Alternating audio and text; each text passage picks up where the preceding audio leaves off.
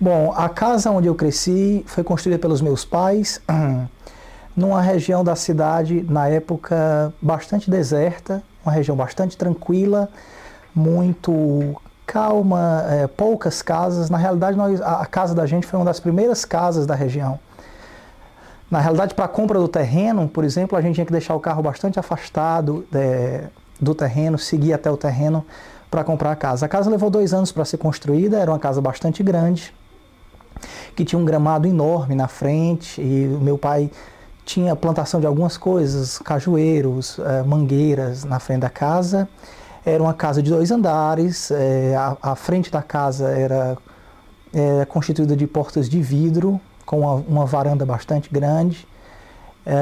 Depois que você passava da porta de vidro, você também tinha uma sala bastante ampla, que terminava numa escada, dava acesso ao segundo andar da casa, que era constituído apenas pelos quartos.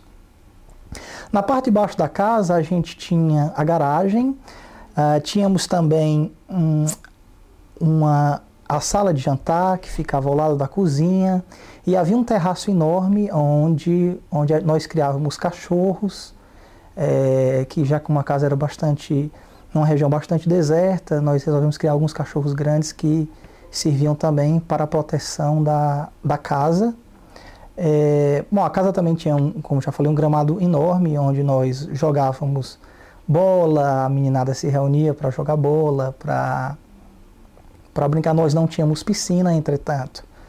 Não tínhamos piscina.